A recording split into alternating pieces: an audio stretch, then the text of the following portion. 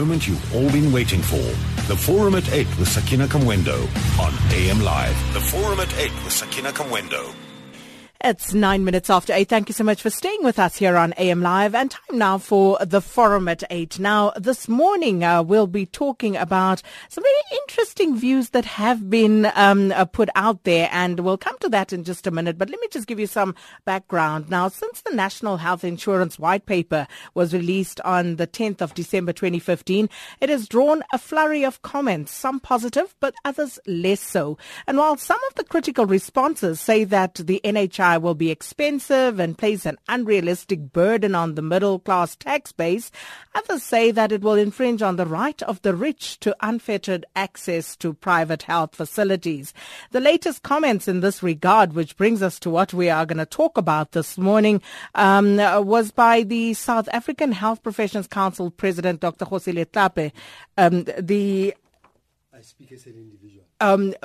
In your capacity here as an individual. In an office, so forget the office because it creates a Fair enough. storm. Fair enough. I'm not here as the president of council. Fair enough. So you know. So it is not fair on no, council. we get that. For that characterization to be put out there. So Dr. Kgosi Letlape here in his private capacity. And speaking at a university gathering, Dr. Letlape said that medical aid schemes are a crime against humanity and that they cannot coexist with the government's proposed NHI scheme. So we're going to unpack that in terms of what that means and also test the veracity thereof. And Dr. Letlape joins us. Saying, as he said, speaking in his private capacity as an ophthalmologist in private practice. Thanks for coming through. Thank you. And people must just understand that the Health Professions Council is a regulator, does not deal with issues of direct financing of healthcare. So this would be outside their statutory mandate. And I'm not here in that capacity. I'm here as an individual, as a South African, as an ophthalmologist in private practice, as a son of the soil, and as a caring South African. And also with us this morning is Ms. Nondumiso Khumalo, who's Senior Health Economist at the Council for Medical Schemes in South Africa. Thanks for coming through. Okay. Good morning, everybody. Thank you for the invitation. And joining us on the line, Senior Healthcare Consultant at HealthMan, is Dr. Johann Serfontein. Thanks for your time as well. Good morning, and good morning to the listeners. So, Dr. Letlape, let's start with you. Some of the comments that you made at the UKZN was that we should do away with medical aid schemes because, in essence, this will not work out with the proposed NHI that the country is trying to implement. So, explain to us your thoughts around this. Okay. I think it might be helpful for people to be reminded that the Medical Schemes Act is a surviving piece of apartheid legislation. And what it does at parliament level is to divide South Africans into haves and have-nots. It is not a voluntary thing. For many big companies, when you join their company, medical aid is compulsory. It's not something that you choose. It's a condition of employment. And if you look back into the history, from a well-funded public health care system, you then had systematic underfunding, gaining momentum and reaching its height in the 80s, where the public healthcare system was underfunded and the private healthcare system was built up largely on the back of the modifications of the Medical Schemes Act since its initial establishment in 1967. So what you have now in South Africa is you have haves in one pot and have-nots in one pot. Now, separateness doesn't work. Apartheid never worked for this country. Apartheid was described as an evil against mankind. So apartheid in any of its guises, apartheid in health, has to be viewed in the same sense. Remember that the only way that you can have equity is for those with means, for social goods, to cross-subsidize those without means. Can you imagine a world where there would have been a private road scheme, where the private people had their own roads and the poor had to have their own roads? And another thing that people forget is that this grudge purchase that everybody is trying to defend, which is based on an apartheid rule, It's not like it smells like roses. And people must understand, I'm not saying there should be citizens don't have to make their choice. But government cannot divide its citizens. Citizens can, by their own volition, choose what they want to do outside what government does collectively for us, like we do for education of our children. There's no Private Schools Act. There's no tax deductibility for the horrendous amounts we pay to take our children to private school. It's our own volition. That can still be. But what we cannot have is an act of parliament. I mean, I've been battling with this for many years, where I'm saying the 4 grand, 6 grand that I pay to a medical aid, I want to pay to a central fund so that fellow South Africans that have lesser means should, by virtue of Section 27 of the Constitution, have access to quality healthcare. The only way we can fulfill the promises of the Constitution is if the government is creating a system for all of us, from the gogo in a rural village to the head of state to the Supreme Court justice.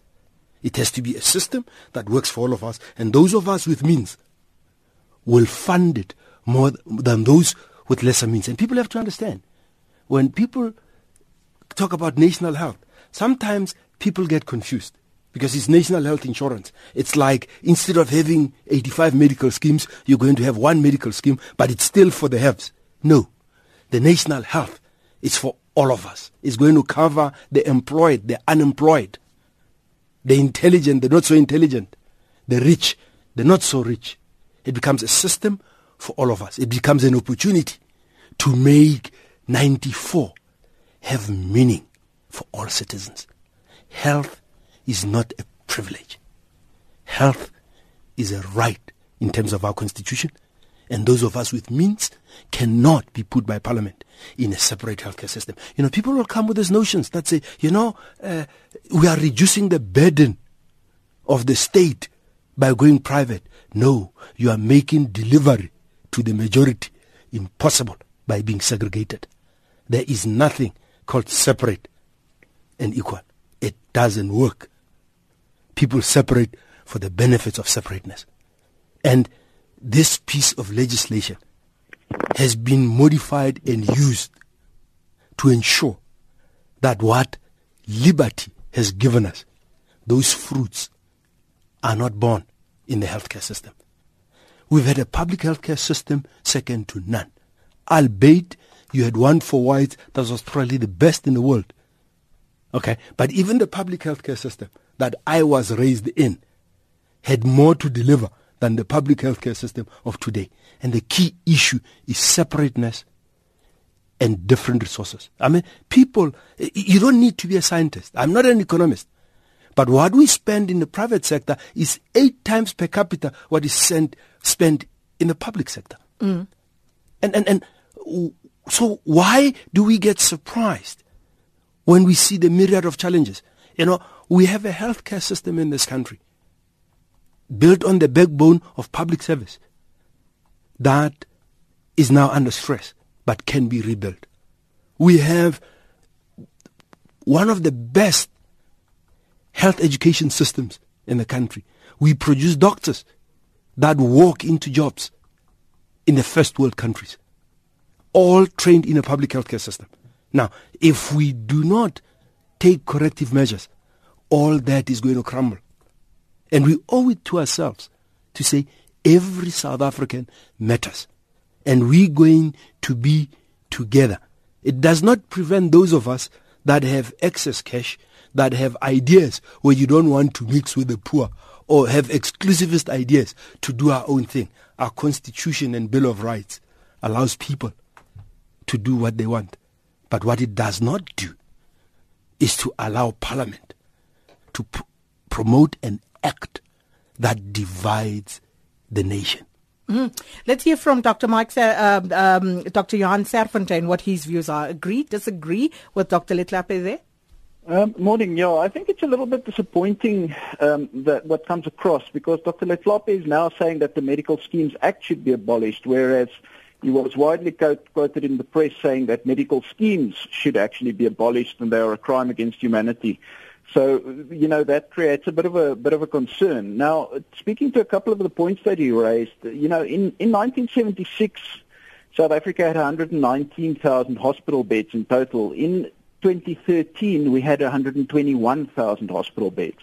So in that same time, the South African population went from 22 million to 50 million people. So government is not doing its part in actually creating enough hospital beds to service the entire community. So yes, the private sector actually serves a portion of the community that do not have, otherwise would have struggled to get access, because government hospital beds, and most of those 119,000 hospital beds in 1976 were government beds, whereas government beds are sitting at about 86,000 at the moment. So government beds are reducing vastly. So the moment you abolish medical schemes, you're going to find that the private medical provision sector falls after that. And the fact is that the government does not have the resources to employ the people that are currently working in the private sector. If you look between 2002 and 2010, there were 11,700 medical graduates from universities, and the public sector only created 4,400 posts. So those remaining 7,200 or 62% of graduates, if they weren't employed in the private sector, they would have nowhere to go in South Africa and they would have had to leave the country. So abolishing medical schemes would mean that you're going to have a massive outage of medical personnel from South Africa, because the government sector doesn't actually have the resources to employ all of these people. And the same with the 28% of hospital beds currently in the private sector. Those will also be going because people can't pay out of their pockets for these things. So it's very disappointing when one says, the private sector is evil, when the fact of the matter is that, they are providing a service, and if that service goes away, 8.8 million people are going to be without anywhere to go in South Africa. And then the last stat that I want to quote is that in 2014, according to Stats SA, there was actually 10.02 million South Africans that utilized the public healthcare sector. So despite the fact that it's supposed to provide for everybody, only 10 million people utilized it. In the medical schemes, there's 8.8 million people. So if you look at the cost per capita, it is actually almost exactly the same between the public sector and the private sector on what gets spent per person in a year. Well, can I correct certain things? Just a moment, because okay. I just want Ms. Khumalo to weigh in on this, as a health economist and listening to both sides of this particular story. What are your views here? Well, I think for the Council for Medical Schemes, we're quite clear. And in fact, if everybody looks at the evolution of the Medical Schemes Act, you'd have to trace it back to where we were at the time when the minister was chasing the social health insurance goal, and the fact that universal coverage was always conceived to be one of the key pillars of the South African national health system. So even though currently we have the Medical Schemes Act, which was amended around 1998, and it came into impact it around 2000. The idea was always that South African national health system will move towards a universal healthcare coverage system. And within that system, there was an idea that there will be broader social solidarity within the sector. Certain things were meant to happen, which, they are currently being debated, some of them at the Competition Commission, the Health Market Inquiry, because as the previous speaker mentioned about the dynamics of the private healthcare market, it's not all glory and good, because we're having a market inquiry as we speak because of the cost drivers that are actually problematic in the private healthcare market. And actually, we as the Council for Medical Schemes, we've communicated to the industry and to the general population about the fact that these cost drivers are becoming such a huge problem to the point that they are affecting affordability. So Dr. Letlape spoke about fragmentation, that it is actually, according to him, unconstitutional, because we're talking about healthcare which is contained within the Bill of Rights. But that fragmentation is actually, it exists even within the private healthcare sector. At least we've observed it in the medical schemes market, where you see that, certain members are not accessing similar benefits because there's a variety of benefit options that are being offered. And in most cases, some of the members, they don't even know the difference differences between benefit option A and benefit option B. They don't know how to claim from the medical schemes in a manner that is cost efficient, avoiding paying excessive out-of-pocket payments. And if people can go through our annual report, they will see actually in our complaints trends that we have published, the types of complaints that we get from members. Some actually relate to the medical schemes not paying for the statutory regulated package. Members are paying the premiums and they expect the medical schemes to pay for the benefits should they need care. Now I'm talking about the prescribed minimum benefits, which are legislated services that need to be paid in full at a DSP. Now the onus is upon the medical schemes to communicate to the members who the nominated designated service provider networks are. If the scheme does not communicate that, and we've seen such complaints within the medical schemes complaints database, it means that there is some gaming in the industry. So we are currently not happy with the inefficiencies that we have observed within our environment, and we are actually supporting broader social solidarity because health, as you know, it has both positive and external positive and negative externalities. So you have to look at health as a social benefit, because if you don't treat it as such, you're going to have a massive problem even for our economic growth. Hence, even the NDP has clearly outlined the attainment of a broader social solidarity as one of the key mandates that the South African government needs to move towards, because there is a close association between income growth, economic activity, and healthcare in the general population. Dr. Letlape? I think it's people say they are quite disappointed because what was reported in the papers was abolition of medical schemes. I've always advocated for repealing and abolition of the Medical Schemes Act. Now, you don't need to be a genius. The schemes are based on the Medical Schemes Act. If the act disappears, they will disappear. So people must not try and act like they are confused. It's the act that is a problem. And I'm not saying people can't go into private arrangements like we do for private schools, but not on the back of an act of parliament that then divides us as haves and have-nots, because we have no basis for healthcare that is equitable, that works. And people mustn't pretend like everything is hunky-dory in the private sector. It's also become too commercialized. The CMS can't keep up with the plethora of things. There are 1,000,001 complaints. The average doctor on medical aid does not understand what they are covered for, what they're not covered for. It becomes a painful experience. You're fully covered as long as you don't get sick. But what is critical, he spoke about birds and the decreasing birds. How can you increase birds when the money that you're getting is being squeezed and taken out of the system? And the birds in private are birds that were built on the back of the act. They were built on the medical schemes contributions, on the medical schemes money. They were not built on people's out-of-pocket money. So it's a systematic thing, and the two things are related.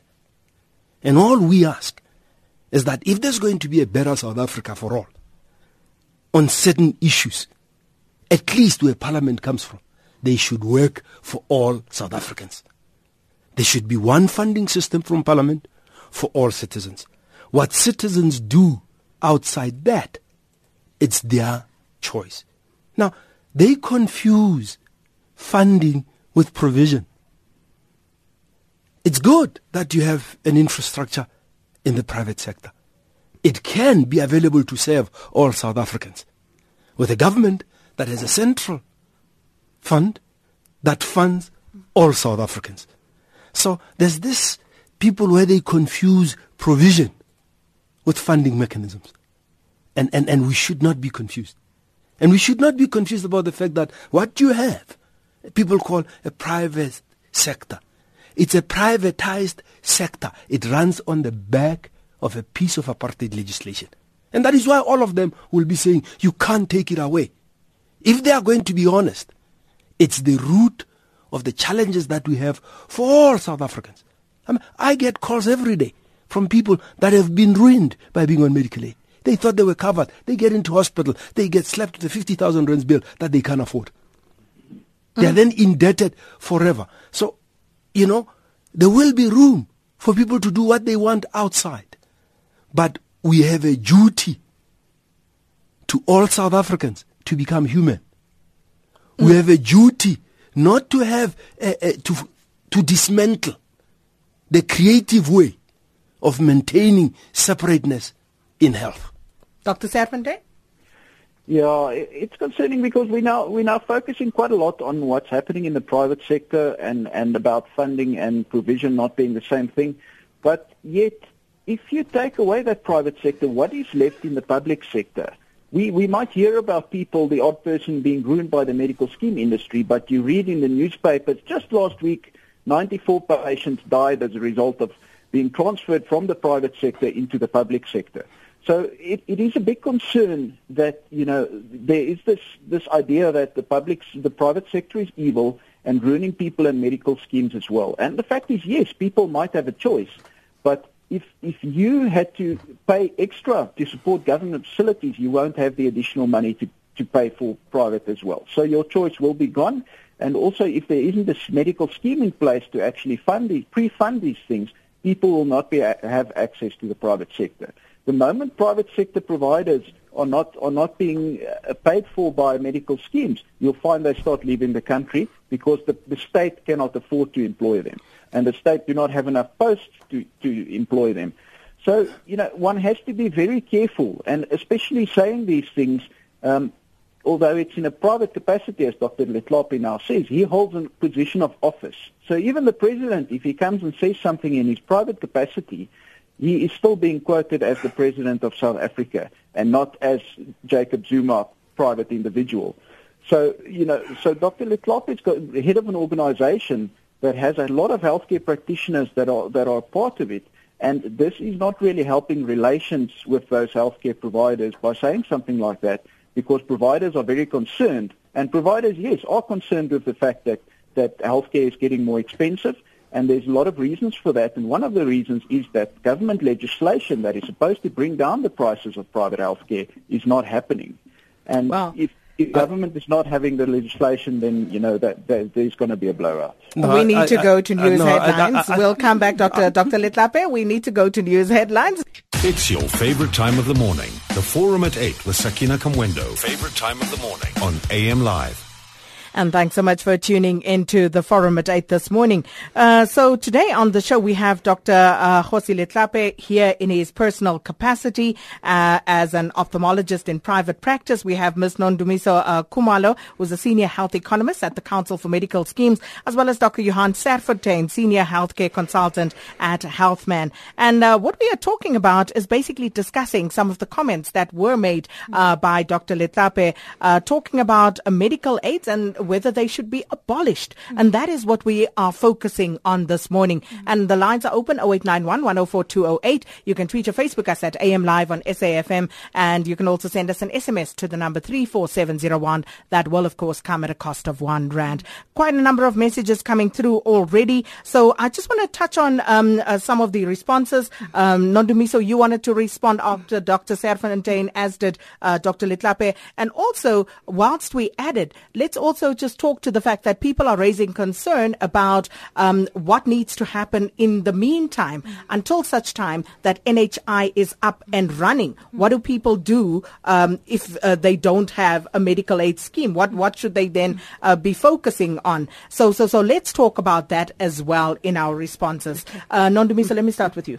I just wanted to mention a point around the maldistribution of human resources in the private healthcare sector, as well as, and its impact. In fact, the distribution of resources in the national health system. You find that the public sector, actually, some of its problems that it has now is because there's a lot of migration of clinicians from the public sector to the private healthcare sector. But what we've seen in our data is is that even within the private healthcare market, there is no equitable distribution of these clinicians. In certain metropolitan areas, like those cosmopolitan or modern provinces, you find a high concentration of such providers compared to the rural provinces. So when one really thinks about universal healthcare coverage, it shows you that there is a need even within the private sector, because one would assume that in the private sector everything is okay and that there is meaningful financial protection and social solidarity.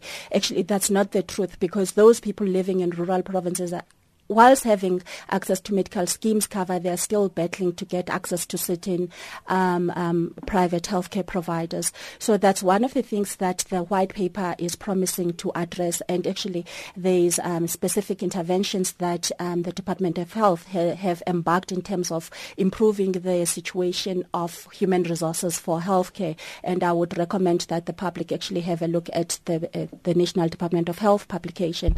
But you asked a very important question. What will happen or what must happen now? Well, our view is very clear as the Council for Medical Schemes, because, up until there's amendments of the Medical Schemes Act, we have to continue to regulate the industry as efficient, innovative, and as effective as possible. We are aware of certain, possible findings that are likely going to come from the Competition Commission that relates to the manner in which we regulate the industry, and we're trying proactively to address such. In the beginning, we spoke about complexities of these benefit options and the fact that whilst members are told that they have, options, but theoretically the options are there, competition between these options are there, but practically people don't know the differences between one option and the other option. And actually this is compounded by the fact that in certain medical schemes you'd find one scheme having more than 10 or 12 benefit options. And the way you utilize services within those options is very complex, meaning that other people will end up paying excessive out-of-pocket payments. We've heard from the Competition Commission that certain people they've had to sell their homes, for example, to be able to pay for care, which is actually provided for within the prescribed minimum benefit. So what we say is that in the meantime, as the Council for Medical Scheme, we will continue to regulate as effective, without fear nor favor, and trying to ensure that we extend the financial protection that is possible to be extended within the current context. But we do understand that there is a need to overhaul the private sector as well as the public sector. The previous caller spoke about, the patients that are dying in the public sector. We are aware of that, but, we as CMS, we've approached several times some of the private hospital groups, for example, trying to get access to certain information such as, the hospital-borne infection rates, etc., so that we can solicit whether or not the expenditure for private hospitals can be justified through the quality health outcomes that the members would be achieving. But we haven't been successful in getting that information. So whilst in the public sector the information is out there that people are dying, we would love to understand the extent of quality in terms of clinical health outcomes that the members can enjoy in the private health sector, because that will show value of the expenditure that we see in the private healthcare sector for specific providers. And of course, Dr. Letlape, then there is, of course, also this trust deficit in the public healthcare system. Yes, there will be a trust deficit. If you have a system that through whether it was misfortune or incredible planning, becomes a system for the poor, what do you expect? When it has a higher burden of disease, when it has it takes care of the people that have a higher burden of disease, that have no state of nutrition is not that good. There's too many of them. Now, the problem is this.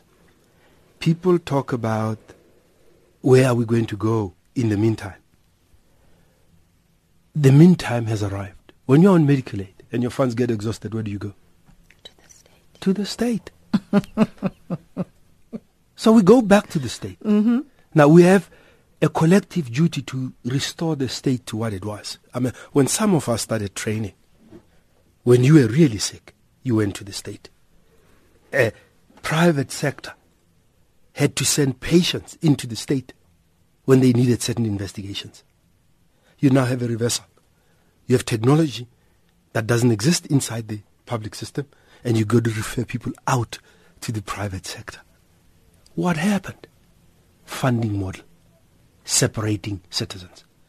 And we can go ad nauseum about the challenges or the symptoms of private healthcare, public healthcare. I want to go to the root cause. I want us to remain focused on the importance of one port for all South Africans. Trust me, if all MPs have to go to Bara for their care, Bara will be jacked up. Chris Hani Baragwanath Hospital will be jacked up. If they now have to go back to the military hospitals that serve all in the army, all soldiers and all senior public servants, the military health services will be jacked up to what it used to be. It's all about money. People are following the pot of money.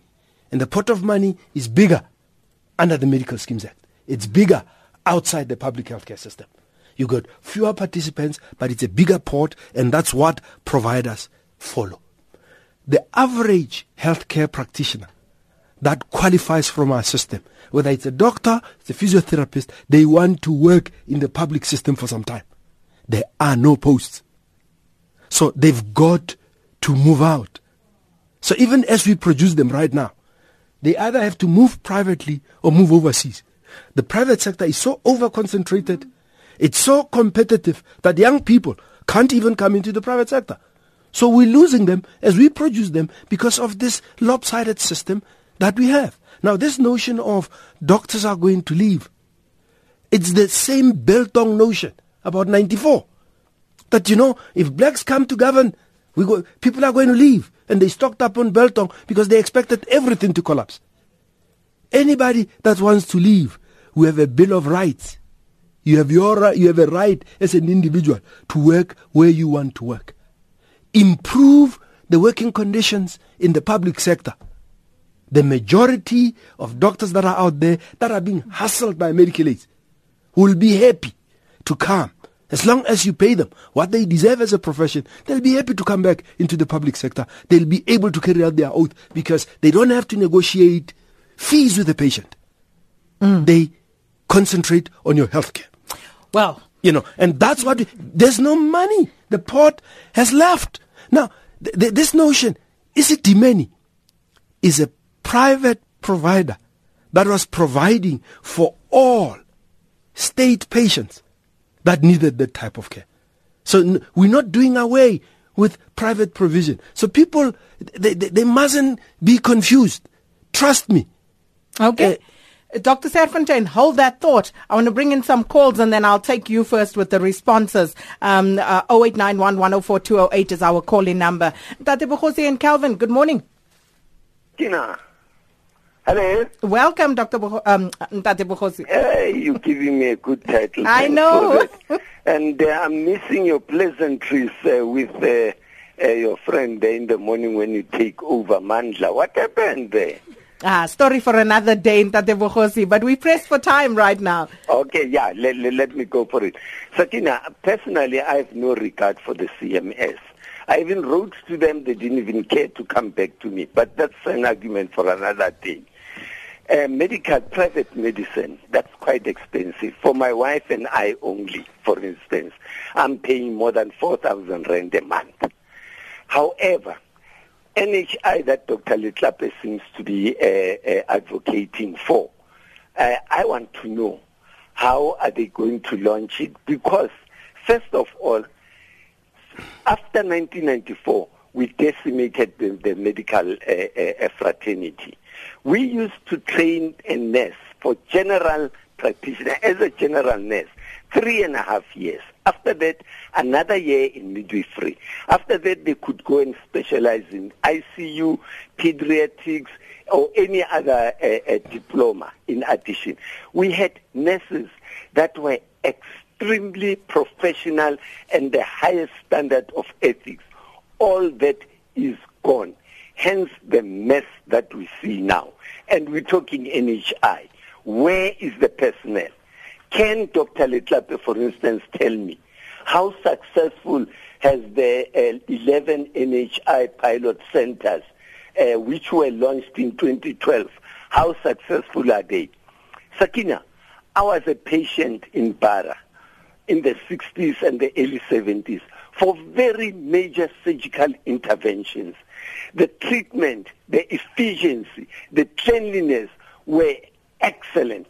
Go to the hospitals today. Not long ago, I visited a relative in a hospital. I took it upon myself to do an inspection in Logo, and I just went to the ablution block. It was appalling. The nurses station was a chaos. You don't know who is professional, who is not professional. Papers lying all over the so patients not cared for, and we're talking NHI. Please. Okay. Just explain. Thank you. We'll weigh in on that. Thanks for the call, Ntate Kgosi. Fran in Johannesburg, good morning. Yes, hi. Thank you for this program. First of all, I want to mention that Bank Med was started in 1914, long before apartheid was even thought of.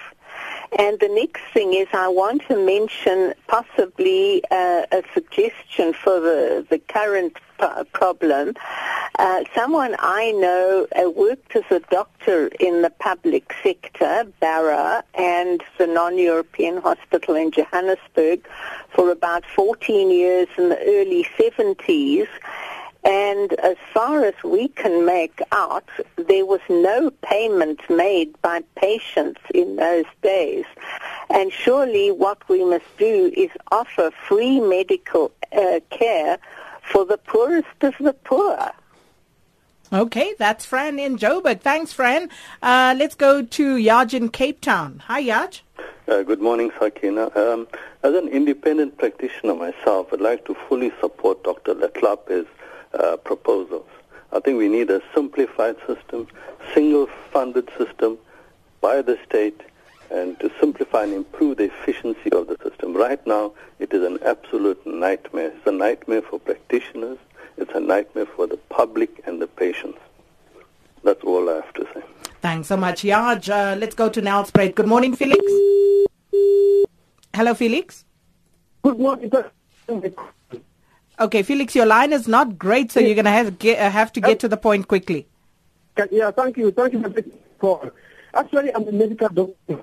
And I've been working in public service. Okay, Felix, we'll come back to you. That line really not playing along. Let's hear from Gerald in Durban. Good morning, Gerald.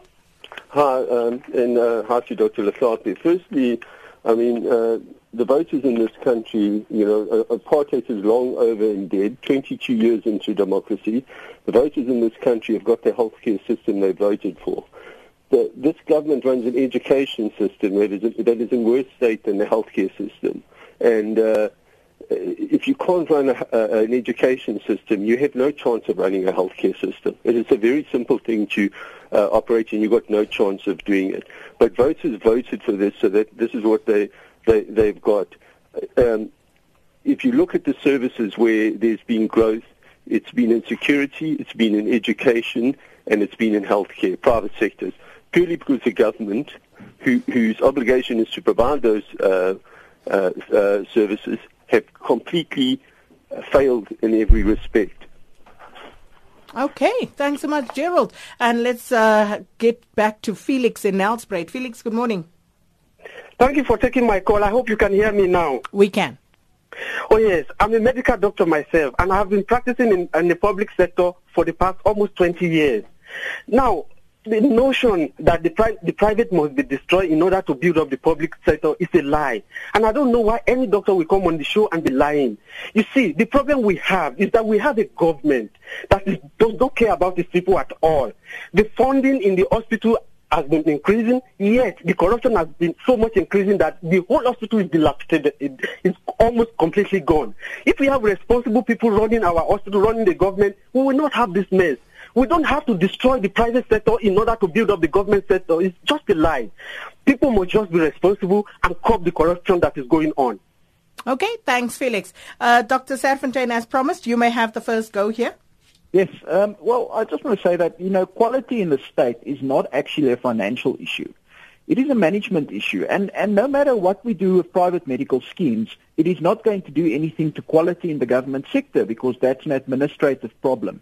You find that they've spent a lot of money on the NHI pilot projects, and the quality in those areas have not improved at all from what's happening elsewhere because the government administrators are poor. In a hospital like Flurry in the Eastern Cape, they had an atrocious record of patient deaths, low-quality service, long waiting times. They got a competent person in to run that hospital, and Flurry Hospital is now a very good hospital that delivers quality services because of management.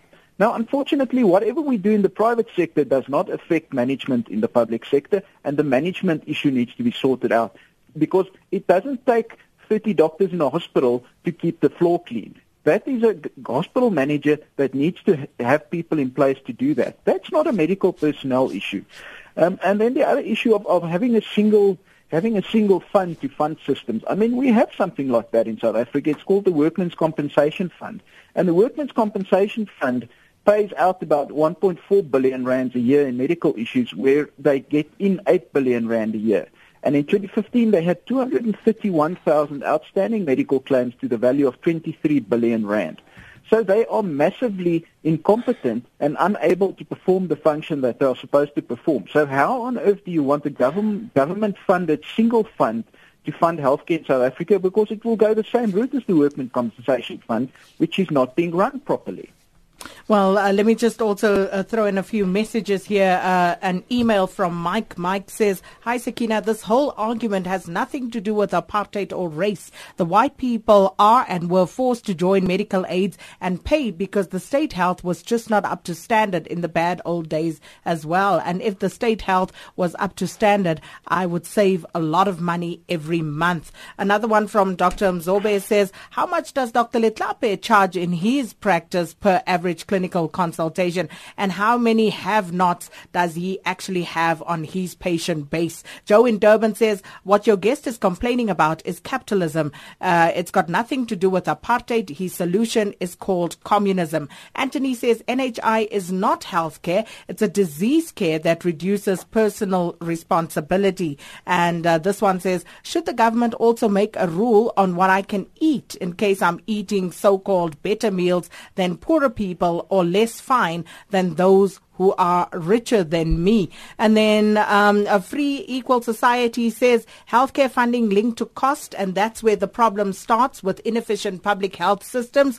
Hloni says, "We need a revolution in the healthcare system, and it has to include the most marginalized. The war against medical aid, not the answer, though." And Doza says, "Your guest example of the road system is moot. What does he call a road tolling system? You can only use that if you can afford it." But I must say, there are many more that actually are in agreement with Dr. Letlape this morning. Too many to read through, too many to mention. So, but those are the ones who hold a different view. Dr. Letlape? I guess it's interesting where people are talking about free medical cover for the poor. Just like apartheid was homelands for the ones that didn't look like others. And it's an issue of separateness. Now, if you want to create a separate system for the poor, and you say we are a new South Africa, where we are one, where does that come together? And if you're making a separate system for the poor, how do you expect it to compete with the system for the rich? What is the rationale behind that? Now, what happens in civilized societies is you create a safety net where it's free care at the point of service for all citizens. And you fund it from all citizens according to their means. If your earnings are 0, your contribution is 0. If your earning is 100, it'll be a percentage of 100 as would be determined by our requirements and affordability. So what I'm advocating is a system for all of us, so that apartheid in health should be dead. There's a doctor that speaks about, the facilities not being good, that we're trying to kill the private sector. Nothing could be further from the truth.